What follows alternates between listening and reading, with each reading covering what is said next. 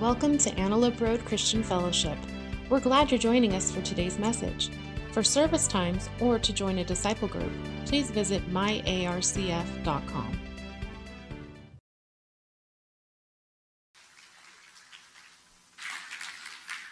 Good morning, good morning, good morning. Does it sound hooked up yet? Is it okay? Can you hear me? Okay, good. Thank you. You know, the Lord really loves you. We just finished a prayer time, and Pastor just mentioned about the Lord's Prayer. The disciples came to the Lord and said, "Lord, teach us to pray." And many of us have memorized that prayer. Our Father who art in heaven, hallowed be thy name.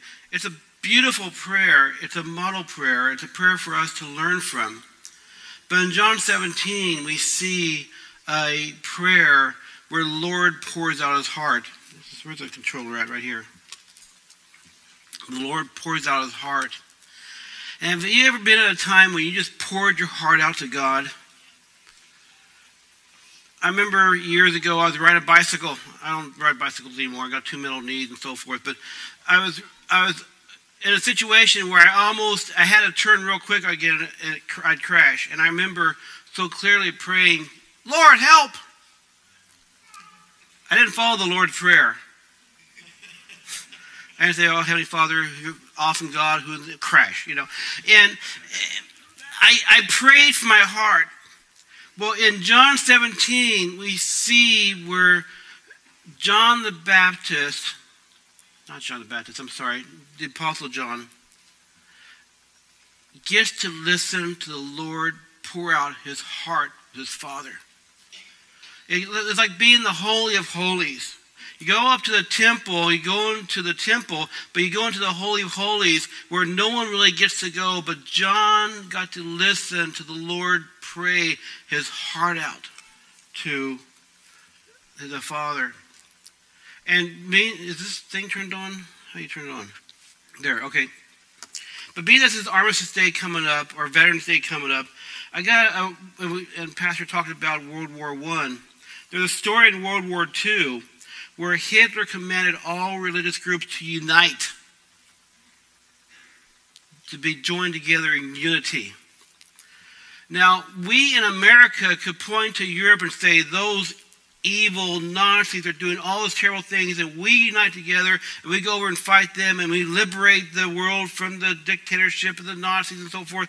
But the church in Germany was faced with the dilemma because they're being told to unite. And because Hitler wanted to control the church. And half of the churches that united under Hitler agreed, and the other half did not. And the churches that did not forced a lot of persecution, and a lot of those had family members that went to the concentration camps, and a lot of people died. After the war, there was a lot of hurt feelings, a lot of anger, a lot of bitterness within the church. And the Brethren Church decided they're going to come together. They went to a retreat somewhere for a few days. They spent time in prayer, and they talked. And they prayed, and they talked to each other, and they prayed to God. And Francis Schaeffer wrote, who told the incident, he said, "What did you do then?" They said, "We were just one." As they confessed to God their hostility and bitterness and yielded to his control, the Holy Spirit created a spirit of unity among them. Love filled their hearts and dissolved their hatred. They came together in unity. They're told to be united by Hitler, and that divided the church. But when they came together in Christ, Christ united the church. And even though they have been on different sides, they're able to come together in Christ's love. The unity of Christ is awesome. So today's title is Unity, Christ's Prayer for a Prodigal Church, and I'll get into the prodigal church a little bit later. But in Christ's prayer, we see the key verse about unity in verse 21, that all of them may be one. Now, what does being one, okay, Christ wants us to be one, but that's really a plea on Christ's part for intimacy with the church. He wasn't wanting just to all walk stock and barrel. He wanted us to be one and one with him. So the first part of the verse, I'm going to read the first five verses. Now, after Jesus said this, he looked toward heaven and prayed, Father, the hour has come. Glorify your Son, that your Son may glorify you. For you granted him authority over all people, that he might give eternal life to those you have given him. Now this is eternal life, that they know you, the only true God, and Jesus Christ, whom you have sent. I have brought you glory on earth by finishing the work you gave me to do. And now, Father, glorify me in your presence with the glory I had with you before the world began. I want to point out here. And now, glorify me in your presence with the glory that I had with you before the world began. Now, my wife and I, we've been married for 41 years, going on to 42 years. It's been awesome. I decided to stick with my first wife. She's wonderful. My only wife. But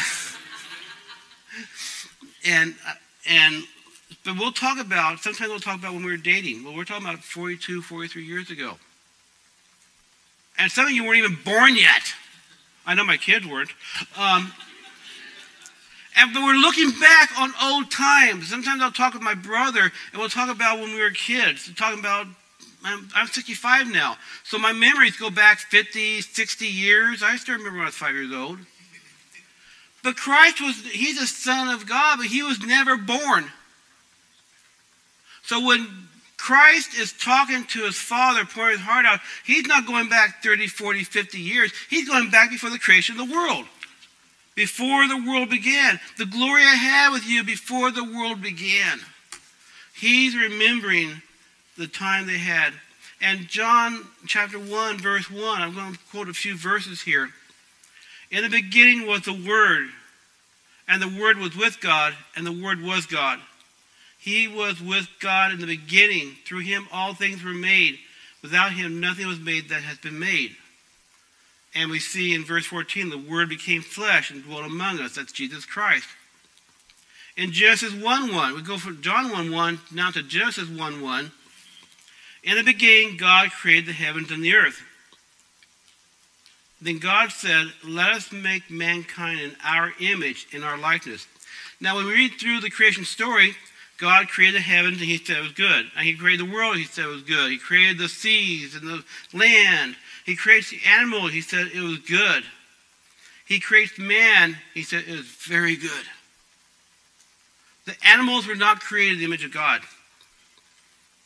The tree you have growing in the front yard of your house, it wasn't created in the image of God. The rocks are not in the image of God. They reflect his glory.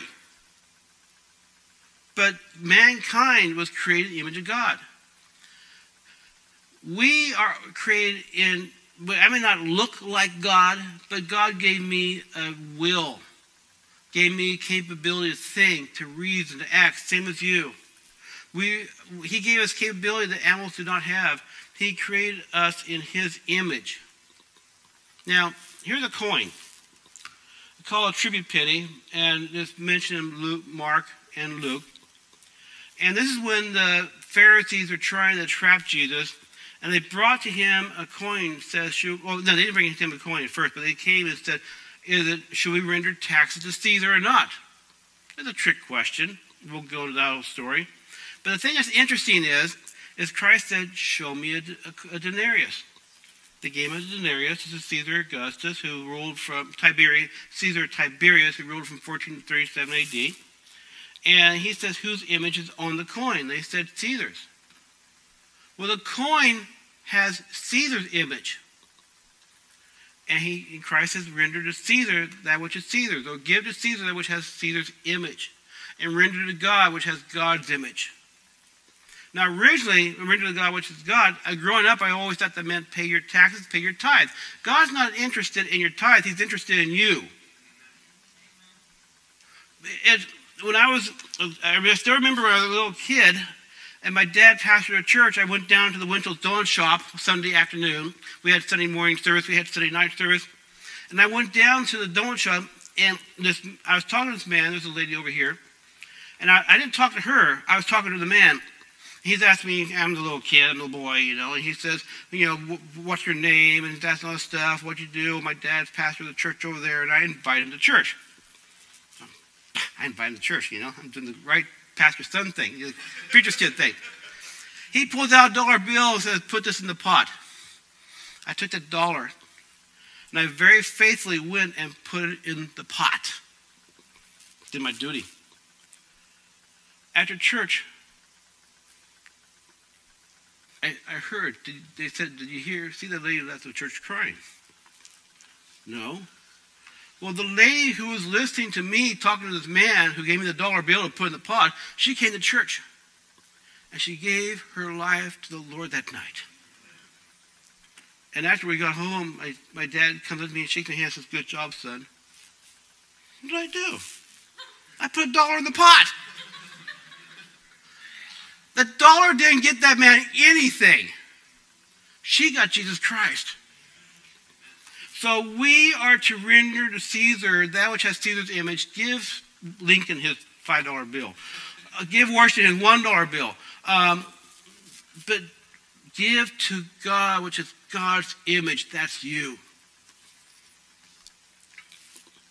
And being in God's image, now, it's very easy. Now, I work in the correctional system, and I've been in prison for 21 years. I work at headquarters over the religious program. So I work a lot with volunteers. I work a lot with inmates. And some of the inmates I work with have done awful things. I'm not going to story about some of the people I've met, but some of them you can recognize in the news. And the thing that always impressed on me, the Lord impressed on me, was why do we minister to them? I thought, how can I hate them if Christ died for them? And so God tells Adam and Eve to not eat of the tree, to obey him. If you eat of the tree, you will die.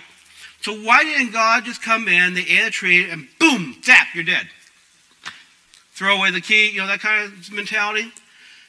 Because he loved them. And so when the man and his wife heard the sound of the Lord as he was walking in the garden in the cool of the day, and they hid from the Lord God among the trees of the garden, but the Lord God called to the man, where are you? Now get this. The all-knowing God who created the heavens and the earth, who created Adam and Eve, can't see behind that tree. It's like the story of the little kid. Mom says, don't eat from the cookie jar. So she walks in the kitchen and she catches the kid with the hand of the cookie jar. What are you doing? Now, do you think the mom really knows what he's doing?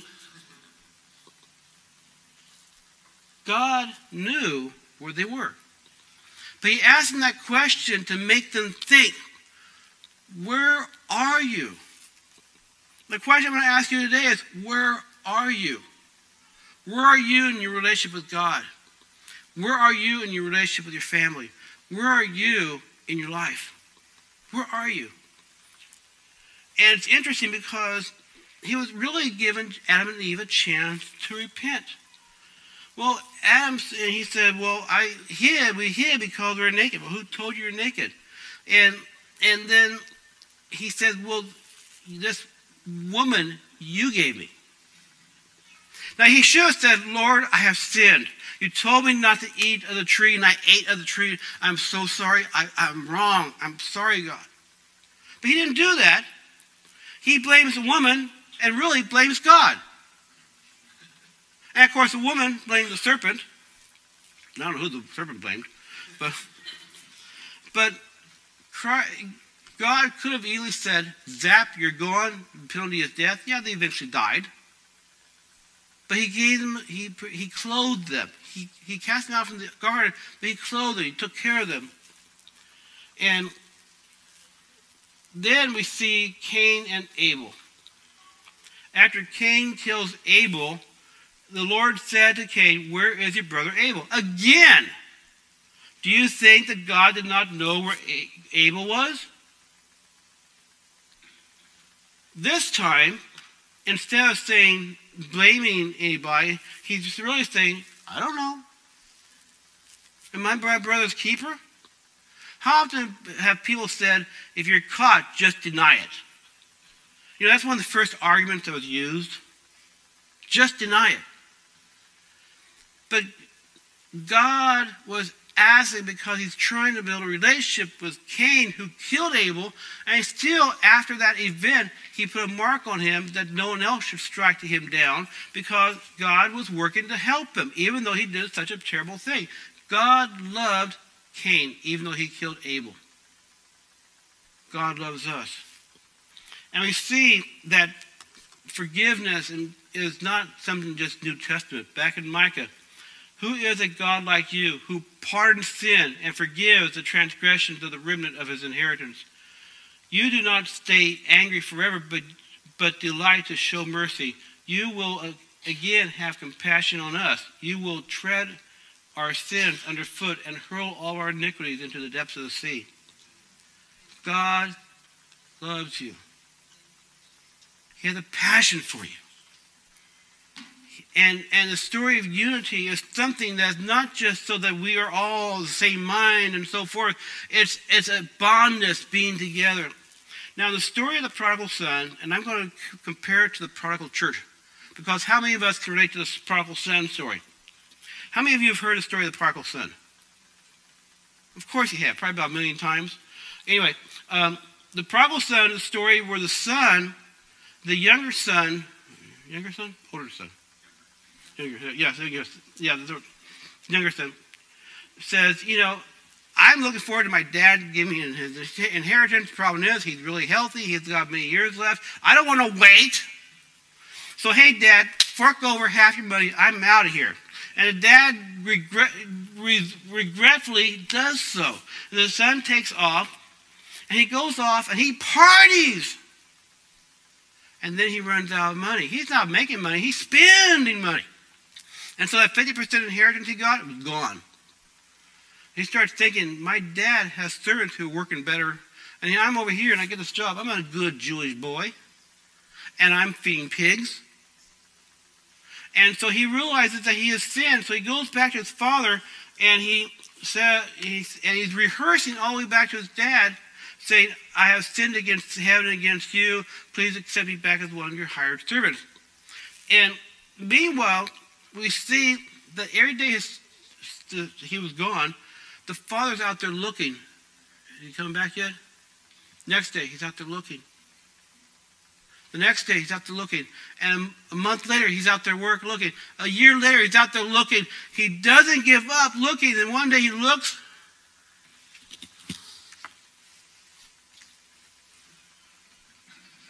That's my son! That's my son! And he runs out there, and the son starts saying, I have sinned against you, against God, and he's too busy hugging him. He loves having his son come back home. Here he has a son that has insulted his dad, disrespected his dad, and his dad has every right to say, you blew it, you insulted me, you disrespected me. But he didn't do that. He welcomed him home. And the prodigal church is the same, you know, where if we relate to the prodigal son coming back to God, we as a church can come, and we see in Matthew 11:28, come to me, all you who are weary and burdened, and I will give you rest. That's a promise for each and every one of us. Come to me if you're weary and you're burdened, and I will give you rest. But we got the other brother. And of course, the other brother, he sees, okay, here's my bum brother who goes off and spends half the money. He's back now. He probably wants some more money, and he liked being the head, the main guy now. I mean, he's got all the attention. He's the good boy. And so when the dad welcomes back the younger son, the other guy's like, I really do not see him coming around and saying, welcome home, brother. But that's a family that's united in a picture, but they're not united in spirit, because there's resentment there. The Father wants them to be one. And I think in the Lord's high priestly prayer, he's praying that we will be one. We don't see Jesus praying that he and the Father will be one. They already are one. It's not a problem. But we do see the Lord praying that we will be one as he and the Father are one, because we do have a problem. Sometimes I don't like the way you look. I don't like the way you talk to me. I don't like the way you sing. I wish we had different kinds of songs. And the kids program, they let that bum kid in there and so forth and so on. And we can get into resentment. Somebody said such and such. And we can get resentment, and that resentment can divide the church. And the Lord prayed that we would be one. So the Lord prays for all believers. And he says, my prayer is not for them alone. I pray for those who will believe in me through their message, that all of them may be one. Now, first we see that the Lord prayed for him, his relationship with his Father. He prayed for his disciples. And then he prayed, and of course the disciples, they go off and make other disciples.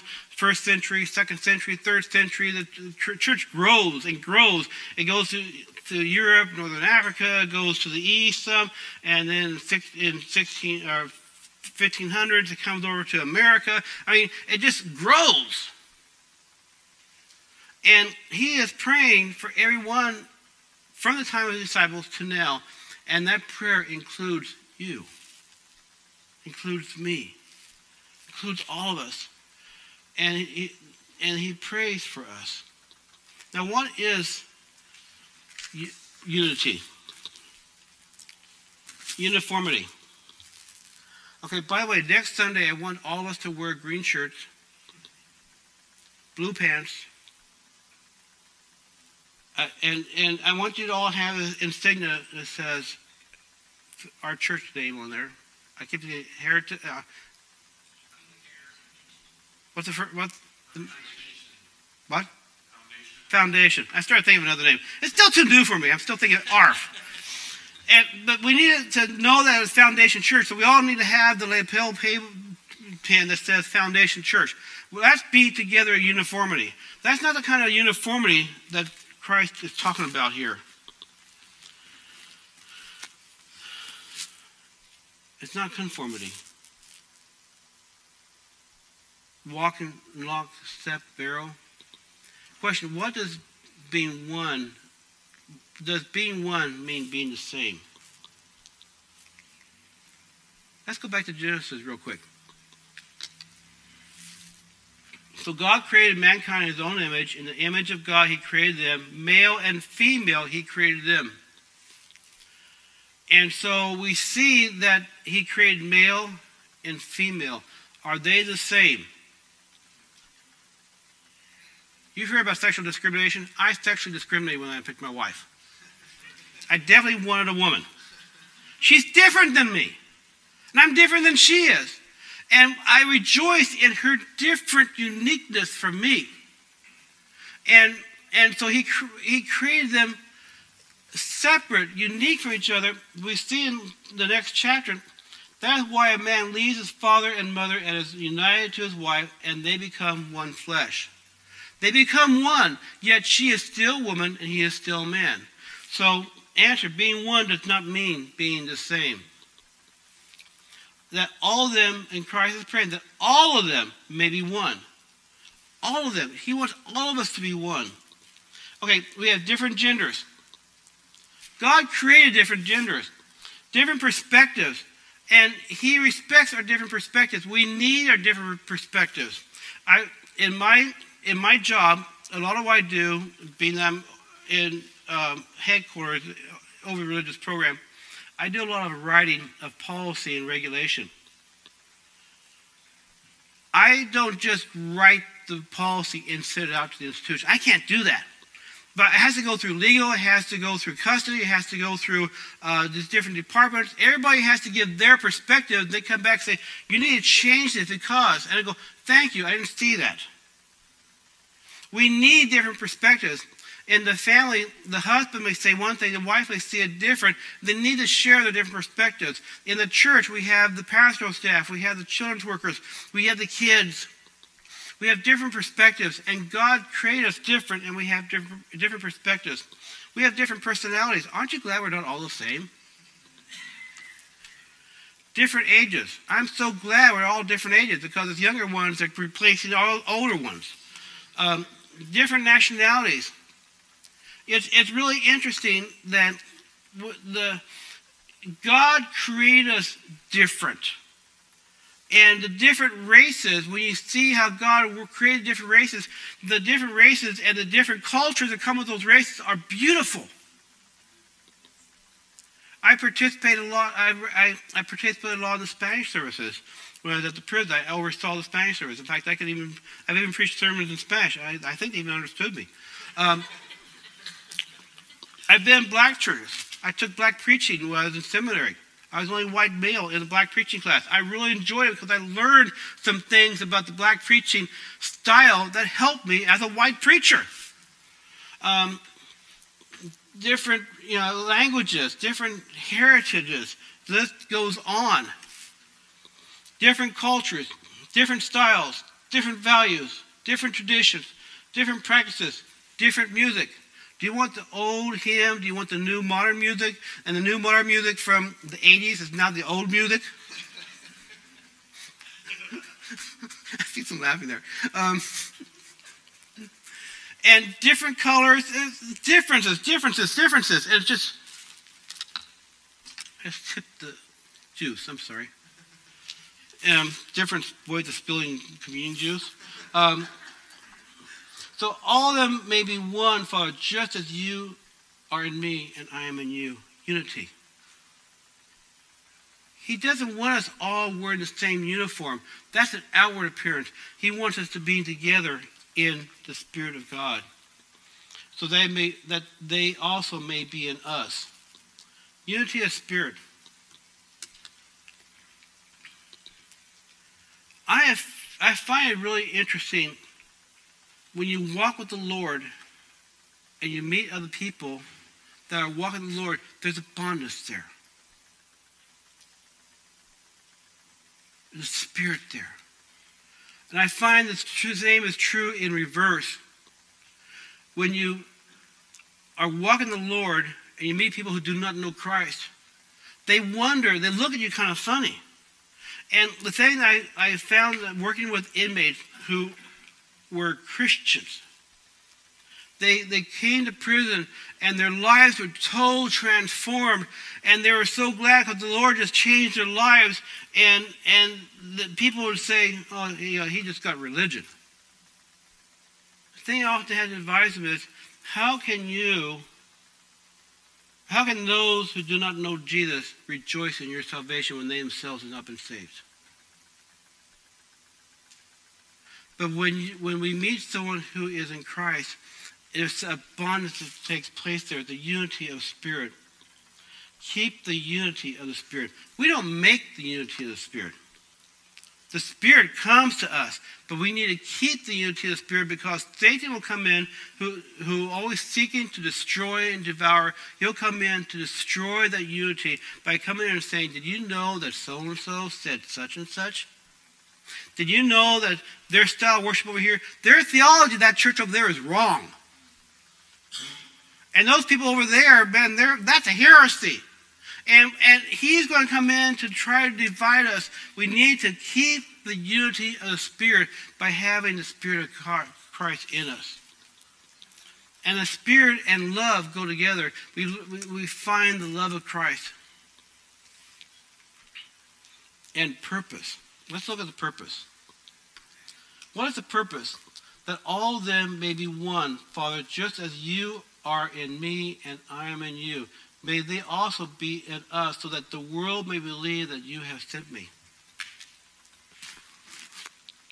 So the purpose is that not only do we have the unity with the Lord, but the world can see that we are one. And then make my joy complete by being like-minded, having the same love, same spirit, and one mind. This is Philippians 2:2, repeating the very same things there. So how do we have this unity? In Luke 10:27, I love this verse. Love the Lord your God with all your heart, with all your soul, and with all your strength, with all your mind. The Lord's prayer is that we would be one with him, unified with Christ, unified with God the Father. We would be one with him, and then that we would be one with each other. We cannot be one with each other if we're not one with Christ. And so I love this verse because it says it so well. Love the Lord your God with all your heart, with all your soul, with all your strength, with all your mind. Let Christ be your focus. We live for Christ. And the thing, and I found at the chaplain, people often say, "See, you must have a really hard job." Actually, I found it quite easy. You know, I've never saved a single person in my entire life. Jesus saves. I never healed anyone from illness. Jesus heals. I've never restored relationships that are broken. I've never helped a man and a woman restore a relationship. Why? Because Jesus restores relationships. My job and your job is not to do the work that God does, but point people to the God who does the work. And so if I am really angry and I'm struggling and someone trying to talk to me and calm the anger down, and I'm still feeling that hurt, I'm still feeling that anger, it's when I cry, "Lord, help me." And the Lord helps me. And he takes that anger and replaces it with forgiveness. He takes that anger and replaces it with love. And so our first job is to love the Lord our God with all of our heart, with all our soul, with all our mind, with all our strength. And to love, and then we can love our neighbor as ourselves. So how do we get this unity? Love God and love each other. So the Lord's Prayer comes out of the Lord's Prayer. Christ's high priestly prayer. I've given them the glory, verse 22, that you gave me in the yellow, that they may be one as we are one, I and them and you and me, that they may also be brought to complete unity.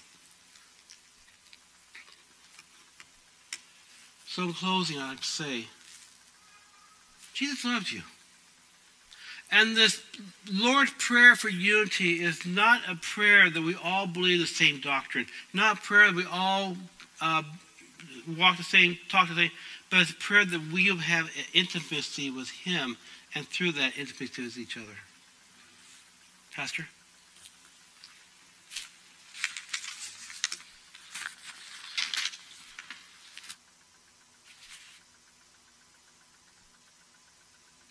No, that's great. We're going to watch an announcement video together, right? Well, good morning, ARCF family. All right, I got 3 quick announcements for you before you head out. So let's get started. And to kick things off is your first announcement, which is the senior potluck happening next Thursday, November 11th at 11:30 a.m. across the way in the Connection Center. And it just so happens that it falls on Veterans Day, which means it's going to be a patriotic theme. Plus, I hear there's going to be some patriotic activities as well. So if you're a senior, soon to be a senior, or perhaps you just feel like a senior, then you're invited to come join everybody at the senior potluck. And if you have any questions, please make sure you contact Pastor Ruben Herrera. And make sure you mark your calendars for Thursday, November 11th at 11:30 a.m. And don't forget to bring a dish to share. A few weeks ago, you heard Melissa and I announce that we are hosting a family Thanksgiving right here at ARCF. It is an absolute pleasure for us to host this. So, if you need a place to gather for Thanksgiving, then we want to invite you to come join us. We're going to be converting the Connection Center into our cozy living room. And we're going to have board games, a special corner set up for football, and of course, all the Thanksgiving Day goodies. And speaking of those goodies, here's an important thing to remember. We do need to know how many are coming, so we make sure we have enough for everyone.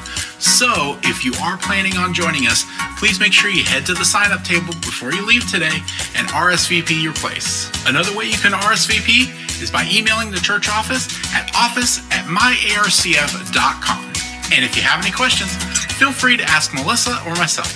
Once again, the family Thanksgiving is going to be held on Thanksgiving Day, from 11 a.m. to 5 p.m. across the way in the Connection Center. Your last announcement is a quick update on the Haiti Relief Fund.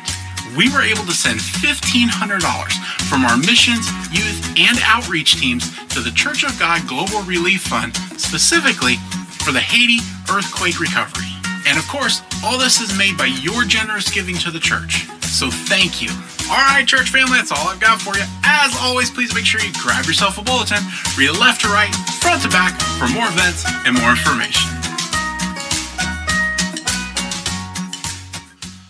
Lord Jesus, please remove our excuses as we seek to divide and remain divided. Lord Jesus, rip our excuses out for hatred and disrespect and dishonor of people who see things a different way than we see them. Great Physician, whatever is necessary in this body, we ask you to do it. Make us one, that the world would know that you, Jesus, were sent by the Father and you've transformed us and can transform others as well. We love you, Lord. God's people said. Love you guys. Have a great week.